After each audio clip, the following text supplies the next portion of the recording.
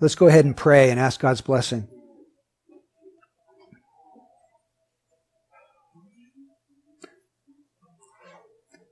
Father in heaven, we pray for your quickening and anointing power today on your message. I pray, Lord, that you'd give me the ability to edify your people and build them up in faith and bring instruction from your word that will be helpful. We pray, Lord, Holy Spirit, that you would be working in the hearts to apply your truth to each heart. So please do your work today, Father. Be glorified today in your word, in Jesus' name. Amen. All right, let's take a look then at Luke chapter 20, starting in verse 27. Now there came to him some of the Sadducees who say that there is no resurrection. And they questioned him, saying, Teacher, Moses wrote for us that if a man's brother dies, having a wife, and he is childless, his brother should marry the wife and raise up children to his brother. Now, there were 7 brothers, and the first took a wife and died childless, and the second and the third married her, and in the same way all 7 died, leaving no children. Finally, the woman died also. In the resurrection, therefore, which one's wife will she be? For all 7 had married her. Jesus said to them, the sons of this age marry and are given in marriage. But those who are considered worthy to attain to that age and the resurrection from the dead, neither marry nor are given in marriage. For they cannot even die anymore, because they are like angels and are sons of God, being sons of the resurrection. But that the dead are raised, even Moses showed in the passage about the burning bush, where he calls the Lord the God of Abraham and the God of Isaac and the God of Jacob. Now he is not the God of the dead, but of the living, for all live to him. Some of the scribes answered and said, Teacher, you have spoken well, for they did not have courage to question him any longer about anything. This morning, I want to consider with you 3 areas of belief. I want to consider with you the area of belief about doctrine.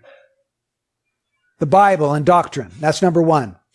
Number 2, I want to consider with you the area of belief about the future, God's plan for the future.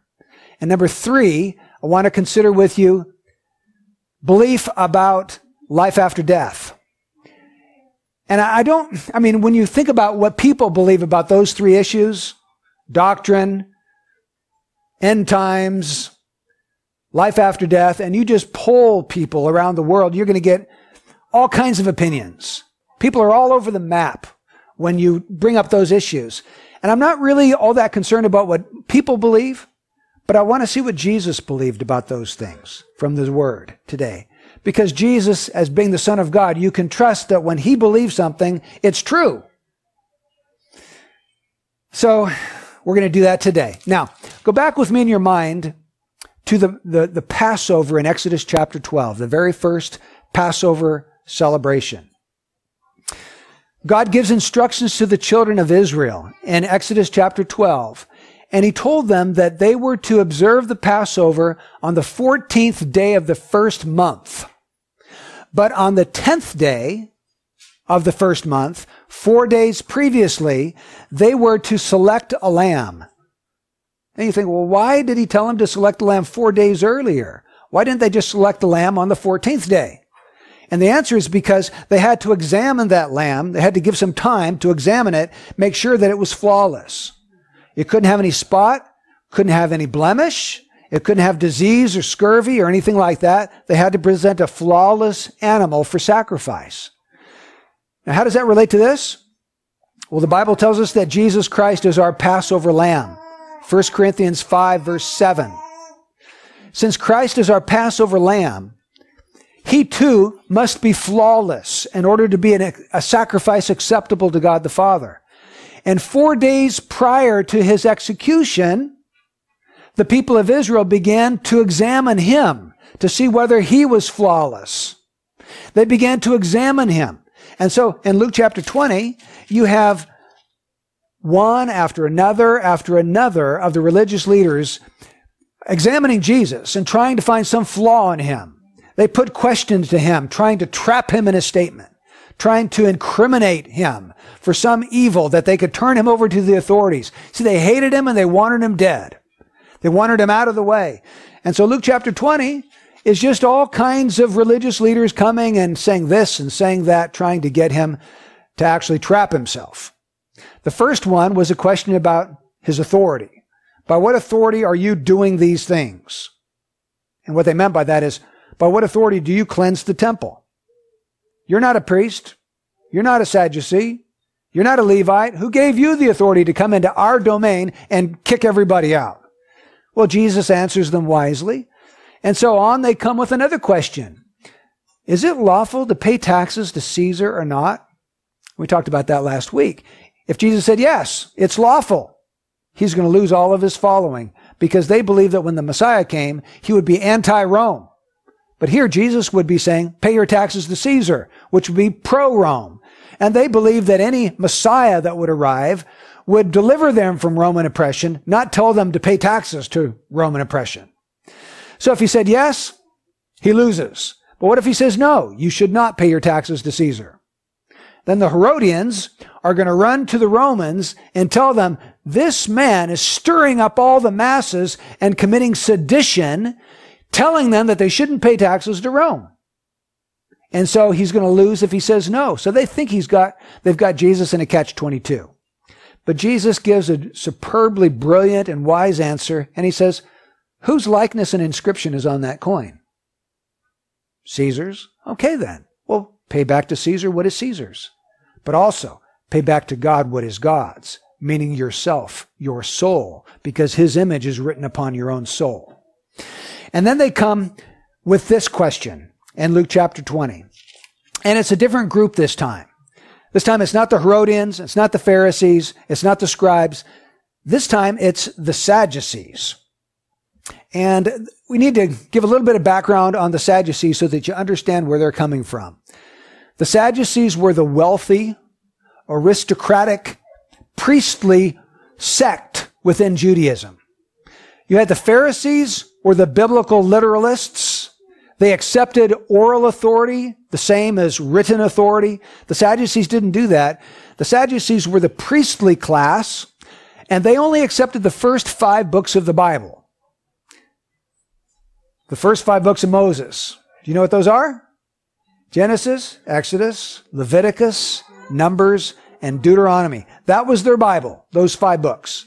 They didn't accept anything else. The prophets, Psalms, Proverbs, nothing else, just the first 5 books. They also did not believe in life after death. They didn't believe in a resurrection. They did not believe in miracles. They didn't believe in angels or spirits. And because they didn't believe in life after death, they didn't believe in heaven or hell. Accordingly, they felt there was nothing to fear because there was no hell, there was no punishment, there were no rewards after this life. So they were non-supernaturalists. They would have been the liberals of our day. The liberals who do not believe in the inspiration of Scripture, who deny the miracles of Christ, who deny his resurrection from the dead, but they still want to be religious and they still want to have some kind of a moral, ethical, religious lifestyle. That's who the Sadducees would be today. So they come to Jesus now, and they're wanting to make Jesus look ridiculous in front of the multitudes. They want him to look stupid. And so they hatched this far-fetched theoretical story about a man and a wife. The man dies, and then they quote this law from the book of Deuteronomy, and we're going to look at that right now. So if you want with me, go back to Deuteronomy 25, and we'll read this law.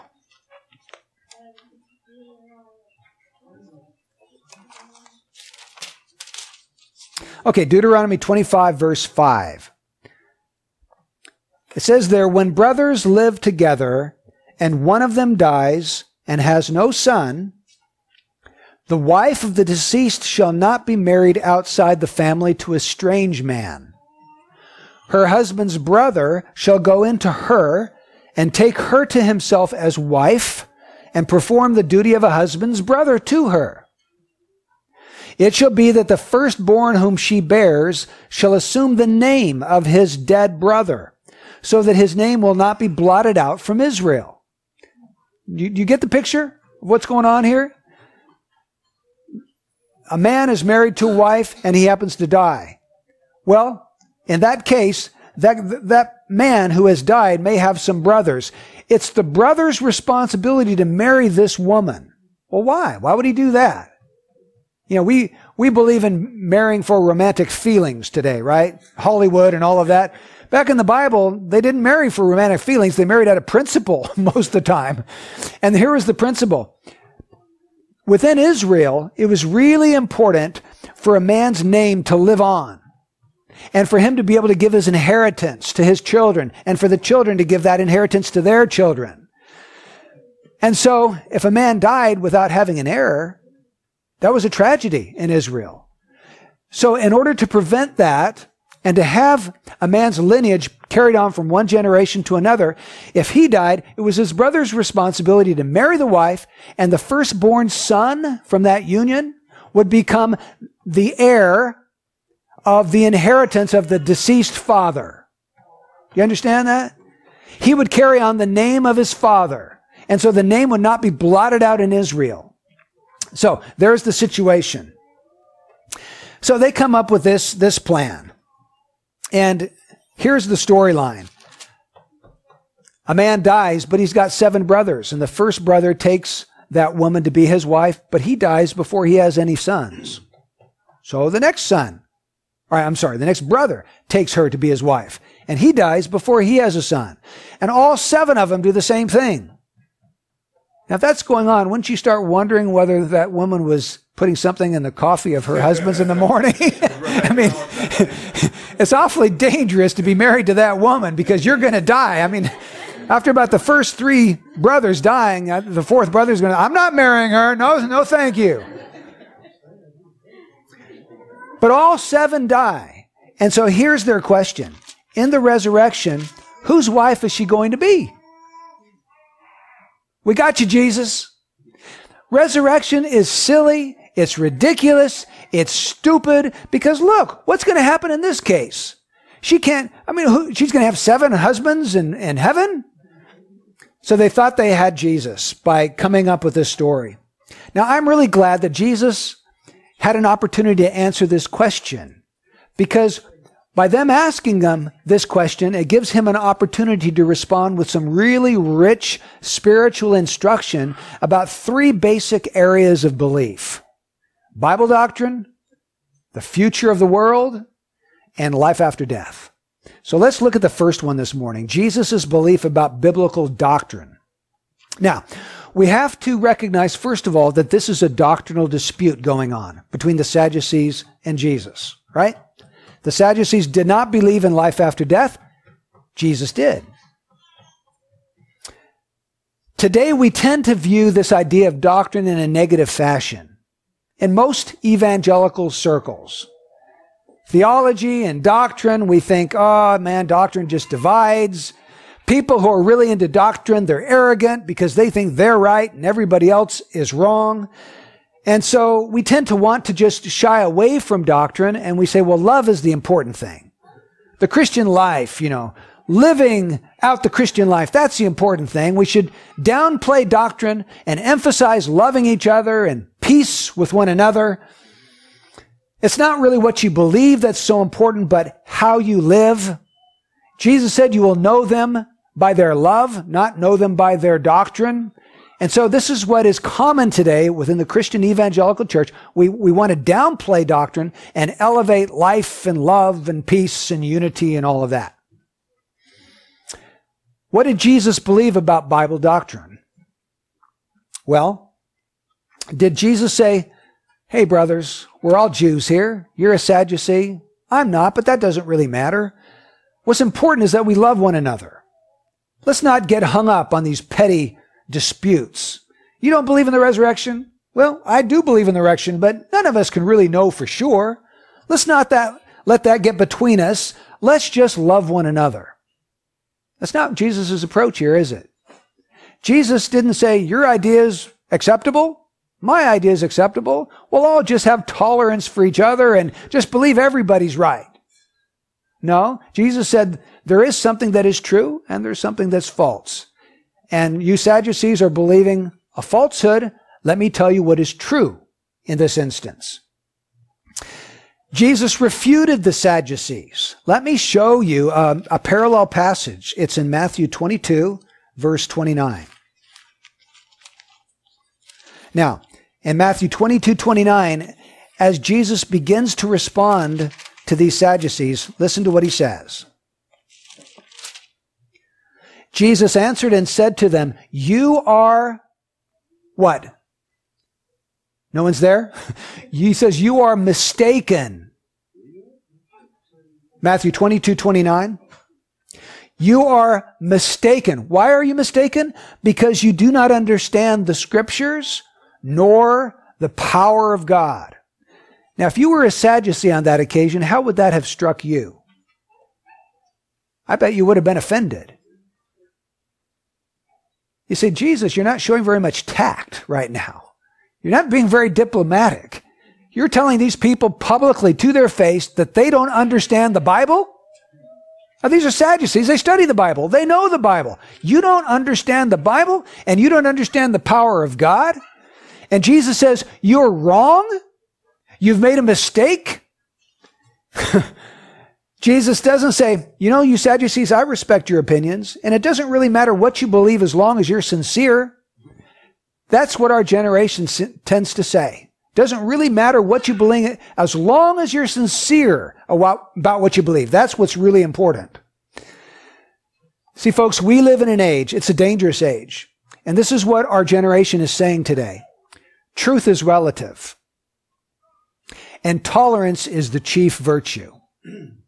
Truth is relative. There's no objective truth. And the most important thing is that we all just tolerate one another and accept one another. See, the big word for that is postmodernism.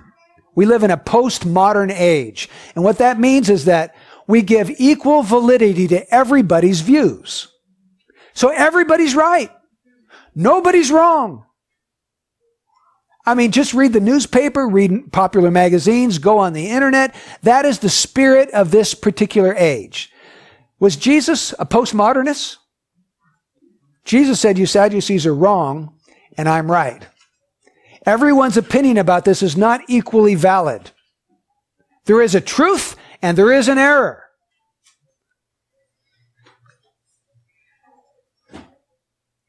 So we live in an age where nothing is absolutely wrong, nothing is absolutely right. That's why within the last 15 years we've seen a massive slide in the acceptance of homosexuality, which once was considered by almost all Americans to be wrong.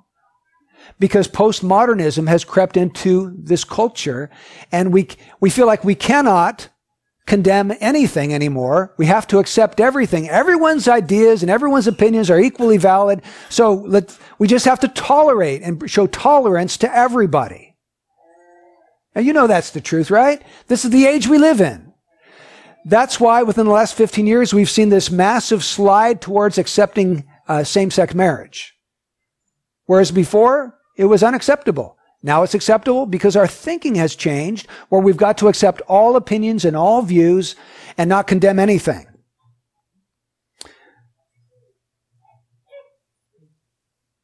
Let me just say this.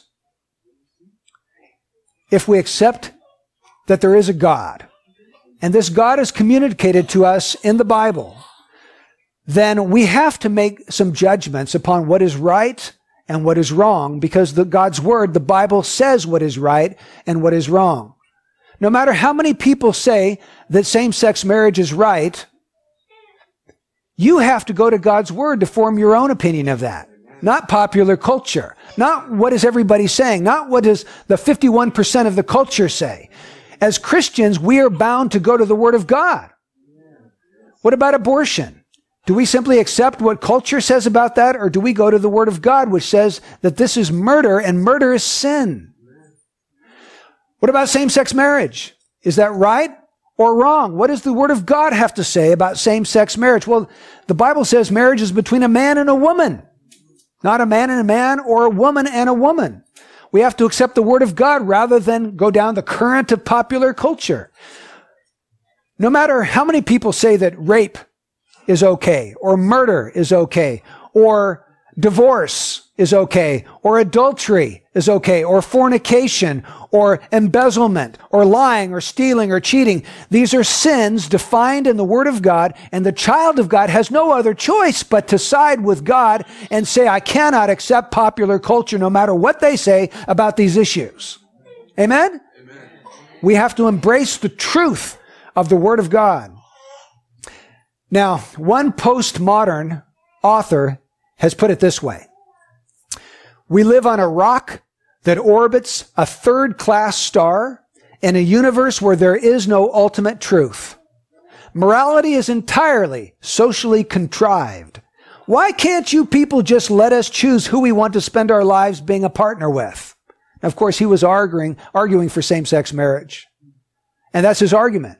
We live on a third-class star, on a rock orbiting a third-class star in a universe where there's no ultimate truth, and morality is entirely socially contrived. In other words, we base our morality on society and how it affects society around us.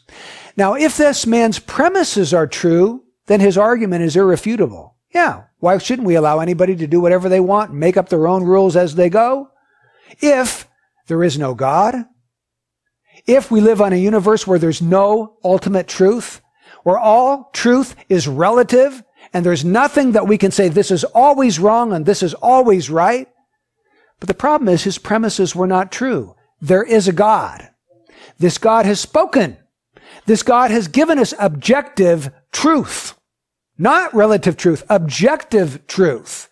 We don't live on a rock orbiting a third-class star where there's no ultimate truth and where morality is entirely socially contrived. That is not true. We live in a world that is created by God, and this God has something to say to the people, the creatures that he has made. And we don't have the freedom to choose whatever path we want to walk. We walk according to the path our Creator has made for us.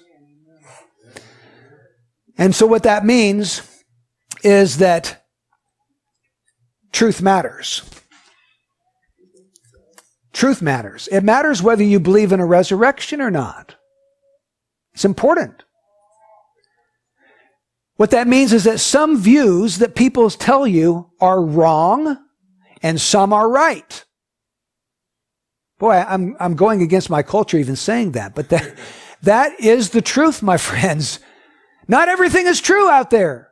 And you have to have a Bible filter on your mind when you take in all of this information that we get daily from the media and from internet and from YouTube and all over the place. You got to put a Bible filter over your mind so that you can discern what is error and what is truth. Jesus and the Sadducees were not both right. Jesus was right and the Sadducees were wrong. It's not true that homosexuality, rape, abortion, murder are right. They are wrong. They are sin, which must be repented of and avoided. Now, when I say this, I feel like a dinosaur. I feel like a relic from the past. And I'm only 56 years old. I'm not 92 or something. But that's the way I feel because I am out of step with my culture. But our whole generation is out of step with God. And that's why we don't believe in absolute truth anymore. Folks, we need to show ourselves approved that we might present ourselves pleasing to God. What that means is that each one of you, believer, Christian, you need to know your Bible. You can't depend upon just coming to church once a week and, kind of depending on what Pastor Brian or Pastor Jerome have to say to you. You need to know the Bible for yourself. You need to study the Bible for yourself. You need to read it and meditate on it and memorize it and let it get into your mind and learn to be discerning between the views that are coming at you constantly over TV and movies and what God has to say. Because this is what is important right here. It is not important what the media tells you. The media is going to give you 50% falsehood. So maybe more, maybe more than that, maybe 80%, I don't know. So, are you willing to be out of step with your generation and your culture? I mean, we have to dare to be different. Christians walk out of step with the rest of the world. We are not like the rest of the world. We walk in step with the Holy Spirit. So that's the first thing I see about Jesus Christ. To him, doctrine was important. And there were certain doctrines that were true, certain doctrines that were false. And it was important for his people to discern the difference between lies and truth. It's important for us today to study the Word of God so that we know what is true and what is not true. So, let's never take the position to downplay doctrine for the sake of unity. Yeah, unity is important. And we need to know which doctrines are important enough for us to divide over. There are some. There are some doctrines that are extremely important. I'll just give you a number. The deity of Jesus Christ, meaning his divinity, that he is God and man in the same person.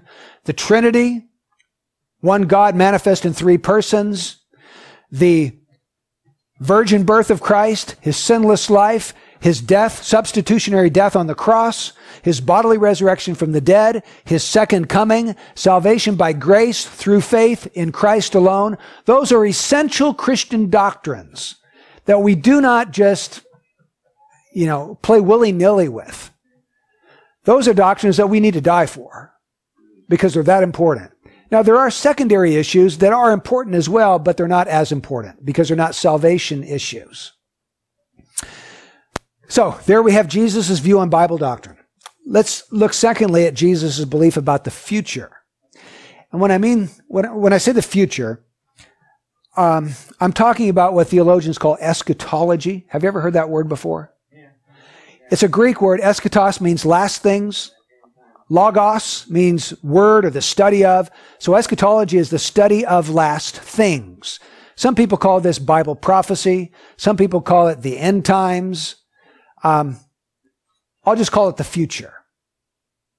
And I usually do not talk about this very much in my sermons because there are several different views within Orthodox Christianity. There are 4 major millennial views, and these are all held by people who are Orthodox Christians, who are going to heaven, who have been saved by grace. But I am going to talk about it a little bit this morning. Okay? So I hope this is instructive, and I hope that it's helpful. It might be challenging if you've held a particular view about the end times, but I just ask for you to think about it and consider what I have to share with you this morning. I'm taking it from verses 34 to 36. Let's look at that together. The sons of this age, that's important. The sons of this age marry and are given in marriage. But those who are considered worthy to attain to that age and the resurrection from the dead neither marry nor are given in marriage, for they cannot even die anymore, because they are like angels and are sons of God, being sons of the resurrection. Jesus says there are 2 ages, this age and the age to come. You see that in verse 34 and 35? There are 2 ages. Now, I'm not only basing this on this one passage. If you go back in Luke to chapter 18, where Jesus has just confronted the rich young ruler, he says in verse 30, well, I'll start in verse 29. Truly I say to you, there is no one who has left house or wife or brothers or parents or children for the sake of the kingdom of God, who will not receive many times as much at this time and in the age to come eternal life. So again, you have this time and the age to come. Not only that, but if we were to go over to Matthew chapter 12, verse 32, when the religious leaders are talking to Jesus and claiming that he is doing his miraculous works by the power of Satan, listen to what Jesus says in verse 32, Matthew 12. Whoever speaks a word against the Son of Man, it shall be forgiven him. But whoever speaks against the Holy Spirit, it shall not be forgiven him, either in this age or in the age to come. You start to see a pattern here? There are two ages, this age and the age to come. Over in Ephesians 1, the Apostle Paul picks up this same theme. And he's talking about the resurrected, exalted Christ. Let me read to you Ephesians 1, verse 21. God has exalted Jesus far above all rule and authority and power and dominion and every name that is named, not only in this age, but also in the one to come. So I hope it's becoming clear that there are two ages, right? We're in the first one, this age, but there's coming another age, the age to come. And those two ages exhaust all time. There isn't anything outside of this age or the age to come. Now, what divides those two ages? What's the event that causes this age to come to an end and the age to come to begin? Well, let's look back at Luke chapter 20 and read it very carefully. Verse 34, the sons of this age marry and are given in marriage, but those who are considered worthy to attain to that age and the resurrection from the dead. Do you see how Jesus identifies that age with the resurrection from the dead? They're parallel ideas. That age is synonymous with the age when people are raised from the dead. Okay, are we all together so far? So the resurrection from the dead is what splits these two ages. When Christ raises the dead, the first age is done away with, and the last age, the age to come, begins. Well, when are people raised from the dead? That's our next question. When does that happen? Well, we're told over in 1 Thessalonians chapter 4 when that happens.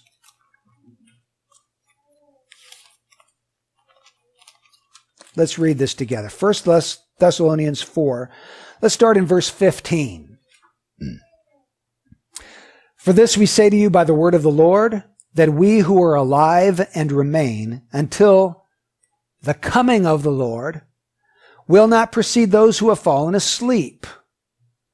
For the Lord himself will descend from heaven with a shout, with the voice of the archangel, and with the trumpet of God, and the dead in Christ will rise first. Notice that last phrase. The dead in Christ will rise. What's that talking about? Resurrection. Resurrection. When does the resurrection happen according to 1 Thessalonians 4, 15 and 16? What does it say in the text? Do you see it in your Bible?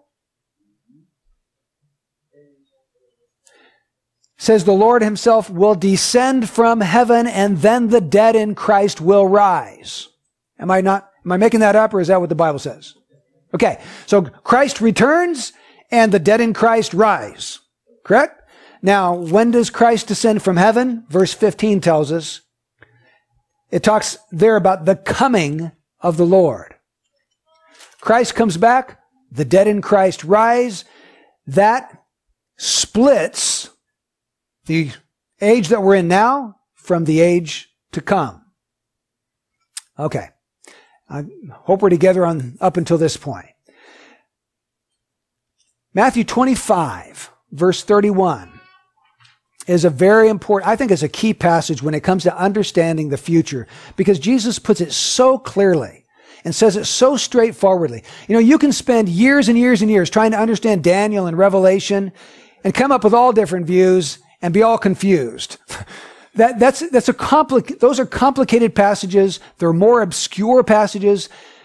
This is what I would say to you. If you want to understand the future, go to the passages that are straightforward and clear and base your eschatology on them, not on the passages that are so difficult to follow.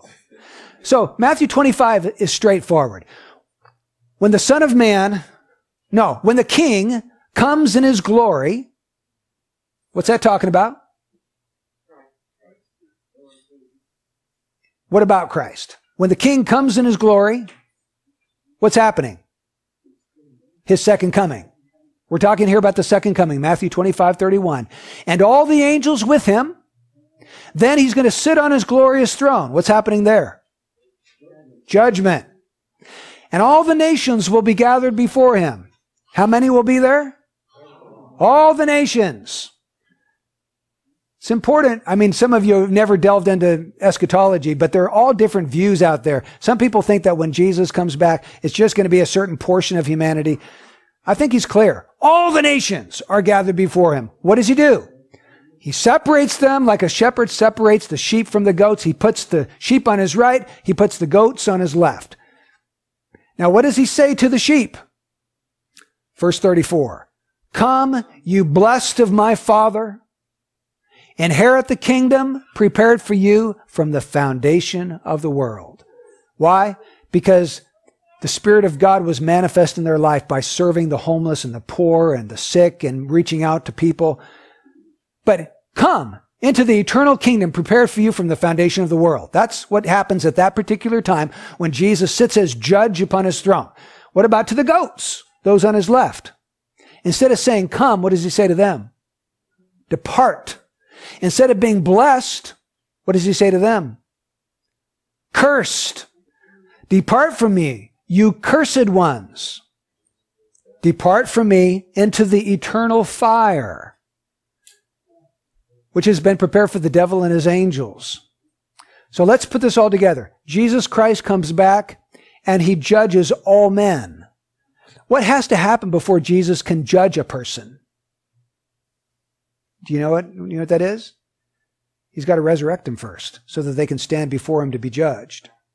He returns, just like it says in 1 Thessalonians chapter 4, he raises them from the dead. All the nations stand before him. He sifts and divides them all into two groups, the saved and the lost. He casts the lost into eternal fire. He brings the saved into his eternal kingdom. Does that seem clear from this passage to you? Okay. If that's what happens when Jesus comes back, there's a major problem with certain views of the end times that people are teaching. Let me just give you a little bit of history. I was saved in 1979, and I was taught a particular view of Bible prophecy, and you probably were too, because it's the predominant view today. Theologians call it dispensational premillennialism. If that doesn't make any sense to you, don't worry about it. That's just the title that we give to it. Okay, this is the scheme that they taught me, and that you probably heard it too. There's going to be a secret rapture, meaning that Jesus is going to catch away his people secretly, invisibly. And you probably saw the movies where people are flying airplanes and they disappear and the plane crashes, and Christians are riding buses and they all crash, and or a girl's taking butter to her neighbor and she disappears and the butter's melting on the sidewalk when she's gone. And we watched all these movies. Left Behind series. Have you all read the Left Behind series? This is the view that's popular today. There's a secret rapture, and then after that rapture, there's 7 years of great tribulation on the earth where an Antichrist is revealed and he shows himself to be God in the temple. And then after 7 years, Jesus comes back and he establishes an earthly kingdom for 1,000 years. Have you guys all heard this before? Does that sound familiar to you? It's probably because that's all we've ever heard. I thought that was the only view of Bible prophecy out there. I didn't know that there were 3 other major views that the church has historically held, and that I had only been exposed to one. But anyway, so they say, secret rapture, 7 years of tribulation, Christ comes back, then there's 1,000 years of Jesus' kingdom on the earth, and then after that, there's a final judgment, and then Jesus casts all the lost into hell, and then heaven begins eternally. Okay. So that's what I had explained to me in 1979, and I never questioned it until 1992. In 1992, I began to do a fresh study of the Bible to decide I was starting to be exposed to the idea that there are other views that people held. And I thought, really? I wonder why. I wonder why people don't believe the view that I was always taught. So I did a fresh study of the Bible, and I didn't base my findings on the more complicated and obscure texts. I tried to base it on ones that were very simple and straightforward, like Matthew 25, Matthew 13, the parable of the wheat and the tares. I could point you to probably a dozen very, very clear passages. And what I came away with is this. Instead of having a really complicated view, and I have to admit to you that the view I was taught was a very complicated view, where we had charts upon charts upon charts. You had 7 seals and 7 trumpets and 7 bowls, and you had all these things. People were trying to figure out what all these things in the book of Revelation meant. You had a secret rapture. You had 7 years. You had an earthly millennium. The view I came away with was much different, and it radicalized the way I looked at the future. And this is it. Jesus is coming back. When he comes back, he's going to raise everybody from the dead. After he raises them all from the dead, he's going to judge them all. Once he judges them, he's going to cast some into hell, and he's going to take some to heaven, and then eternity begins. Pretty simple, isn't it? The dividing line between this age and the age to come is the second coming of Jesus Christ, and there are only 2 ages. Okay, now if that's true, what do I do with this earthly millennium that I told was coming after Jesus returned? What do I do with that? Well, it's got to either fit in this age or in the age to come, right? Because there aren't any more ages. Can it fit in this age? Well, they tell me it happens after Christ returns. So if Jesus comes back, this age is over. So it can't be in this age because he comes back at the end of this age and starts the new age. So we can't put the millennium, the 1,000-year reign of Christ in this age. Well, what about in the age to come? Should we push the millennium into the age to come? The problem with that is that premillennialists, I know I'm opening a can of worms because you might not understand that term. And I will happily explain all the time you want later, but I don't have time in this message to unfold all of that. Anyway, people who believe in an earthly 1,000-year reign of Christ after he returns, they believe that when Christ returns, there are going to be people in resurrected bodies that he's bringing from heaven. Jesus will have a resurrected body, and the people he brings from heaven will be raised, and they'll have a resurrected body. But there'll be other people on the earth that will be born with regular bodies, mortal bodies. People will die. People will be born during that time. And at the end of the 1,000 years, they say, the unsaved, the ungodly will rebel against Christ's rule, and they will attack him and his people in Jerusalem.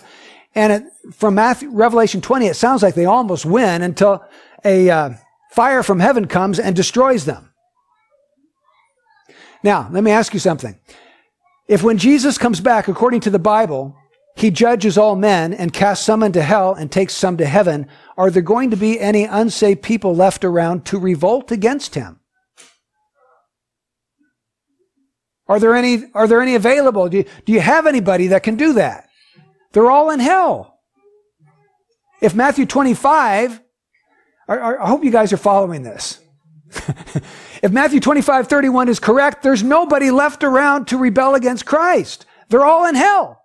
All the ones that are sinful, that died, lost, they're in hell. Only those who are saved, the sheep, are carried into the eternal kingdom. So there can be no 1,000-year reign where you've got a revolt against Jesus after he returns either. The 1,000-year reign can't be in this age, and it can't exist in the age to come. So where is it? Okay, my opinion is that it doesn't exist. It's not going to happen. I changed my mind about this. I was taught that there was this 1,000-year reign of Jesus on the earth after he comes back, until I started to look at some plain, obvious, straightforward passages of Scripture, and I could not harmonize that idea any longer. So, I'll give you the names of the 4 major views. You have got historic premillennialism and dispensational premillennialism. Most people today are dispensational premillennialists, meaning they believe in a secret rapture, 7 years, Christ comes back, 1,000 years on the earth, final judgment, and the eternal state. And I'm not going to go into the differences between those 2 types of premillennialism. There are 2 other views, and I just call these non-premillennial views. Some people call themselves post-millennialists. Some people call themselves millennialists. Post-millennialists believe that basically the world will be converted and then Jesus will return. That sounds too optimistic for me because Jesus said the way is narrow that leads to life, and few find it. So I can't find in my Bible this idea that the whole world's going to get converted, although it would be nice, wouldn't it? I'd like to be a post-millennialist if I could find it in the Bible, because it just sounds pretty exciting. So I find myself in this other category. I'm an amillennialist. And that means I see the reign of Jesus, not an earthly one after he comes back, but a heavenly reign from heaven right now during the age of the church. And I know I've kind of opened a can of worms by doing that, because I don't have the time to really take you as far as I need to, but I would be happy, maybe during our Q&A time or over lunch, we can discuss this more and I'll explain further what I mean by that. Anyways, the long and the short of it is this. I might be wrong, because good people believe differently than I do. But I think that Jesus believed that there were only two ages, and he believed that he was going to come back, raise all men, judge all men, and then heaven and hell begin. There is no earthly millennium after he returns. So I'll just throw that out there for you to consider. If this is the first time you've ever heard that idea, just think about it. Study your Bible. See if you come to that conclusion. And if you don't, that's fine too. This isn't one of those deal breakers where we have to agree on this. This isn't the core of the gospel. This is one of those secondary issues we talked about. Okay? Number 3. Jesus' belief about life after death. And this is really the crux of Luke chapter 20 when the Pharisees came to him. First of all, life after death, Jesus says, is going to be different from life right now. Look at verse 34. The sons of this age marry and are given in marriage, but those who are considered worthy to attain to that age and the resurrection from the dead neither marry nor are given in marriage, for they cannot even die anymore, because they're like angels and are sons of God, being sons of the resurrection. Now, how will life after death be different from life in this age? Basically, 2 ways. First way is there will not be marriage in heaven, according to Jesus. We will not be marrying or be given in marriage, but he says we'll be like the angels. See, the angels don't marry each other. In fact, isn't this interesting? I see statues and pictures of angels all the time, and most of them are female. You never find a female angel in all of the Bible. They're all men. They're all he's. You don't find a she angel anywhere. Just interesting. But angels don't marry each other. And angels don't procreate. And angels don't give birth. How come? Because God created all of them all at once. All at one time, he created all the angels. The number of the angels wasn't added to over time like the human race was. We procreate, angels don't. He says in heaven we're going to be like the angels. We're not going to be married. We're not going to be having sexual relationships with each other. And we're not going to be producing children in heaven, contrary to what the Mormons believe.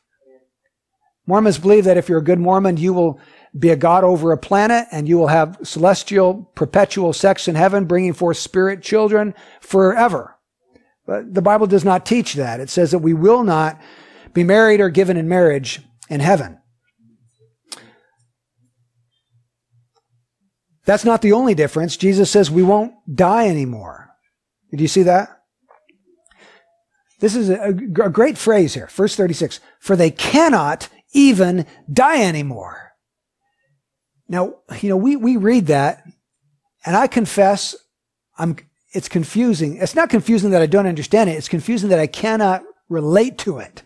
A world where it's impossible to die. Because all we've ever known is a world where everybody dies, right?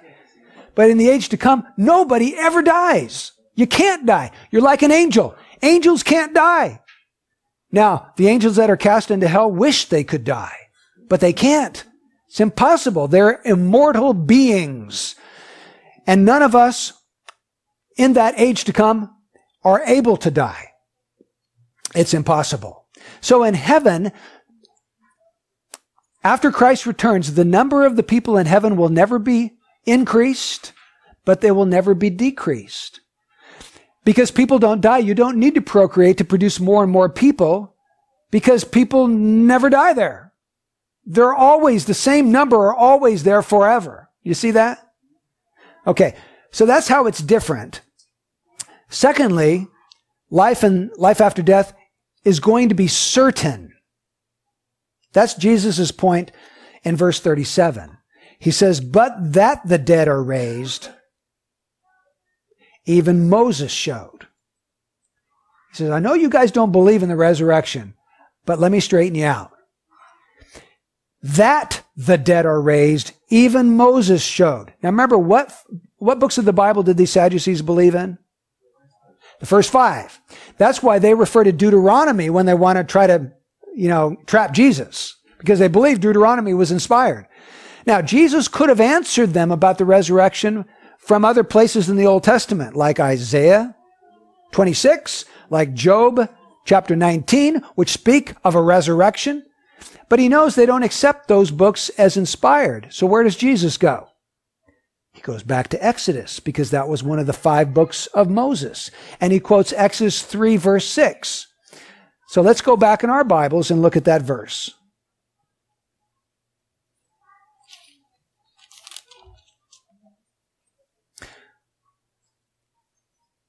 Here's God speaking, Jehovah God in Exodus 3, 6.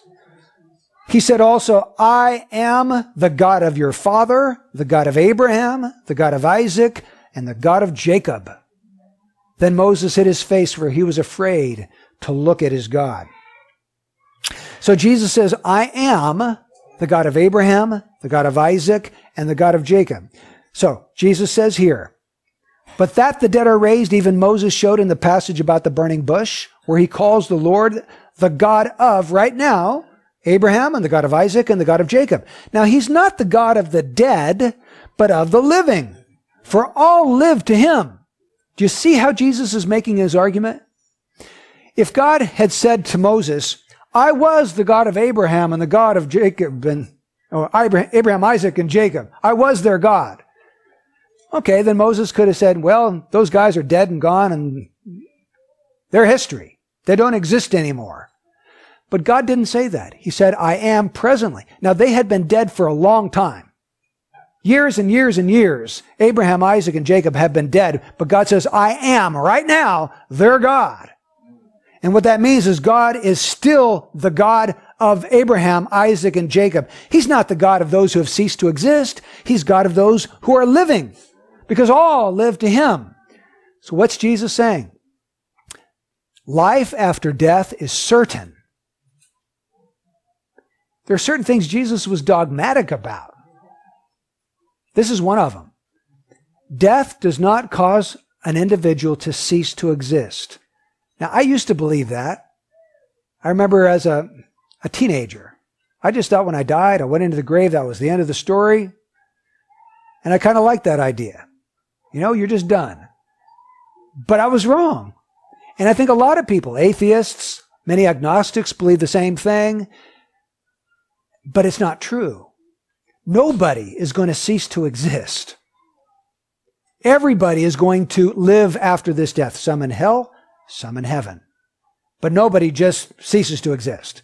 So Jesus is being very, very dogmatic, very certain about the idea of life going on after death. And people around the world, I'm not sure how this happens, but they seem to intuitively know that they're going to survive their body's death. For example, in ancient Greek religion, they would bury a corpse with a silver coin in its mouth. So, because they believed that this coin, they could pay their fare over the river of death to get into the life of the resurrection. But they needed the silver coin, so they would bury it with a coin. The American Indians were often buried with their bow and their arrows, and sometimes a dead pony, so that they could have them for the happy hunting grounds in the sky after they passed over. The Vikings were often buried with a dead horse and armor, so that they could use that in their fights in the life to come. The children in Greenland who died young were often died with a dog, so that that dog could guide them through the cold wastelands in the life to come. So all of these different cultures around the world seem to have this idea, we live after we die. I don't know where they got that idea. Maybe God has put it in the heart of every person. Maybe so. I'm not sure, but it's just an intuitive thing that it is part of most of the human race.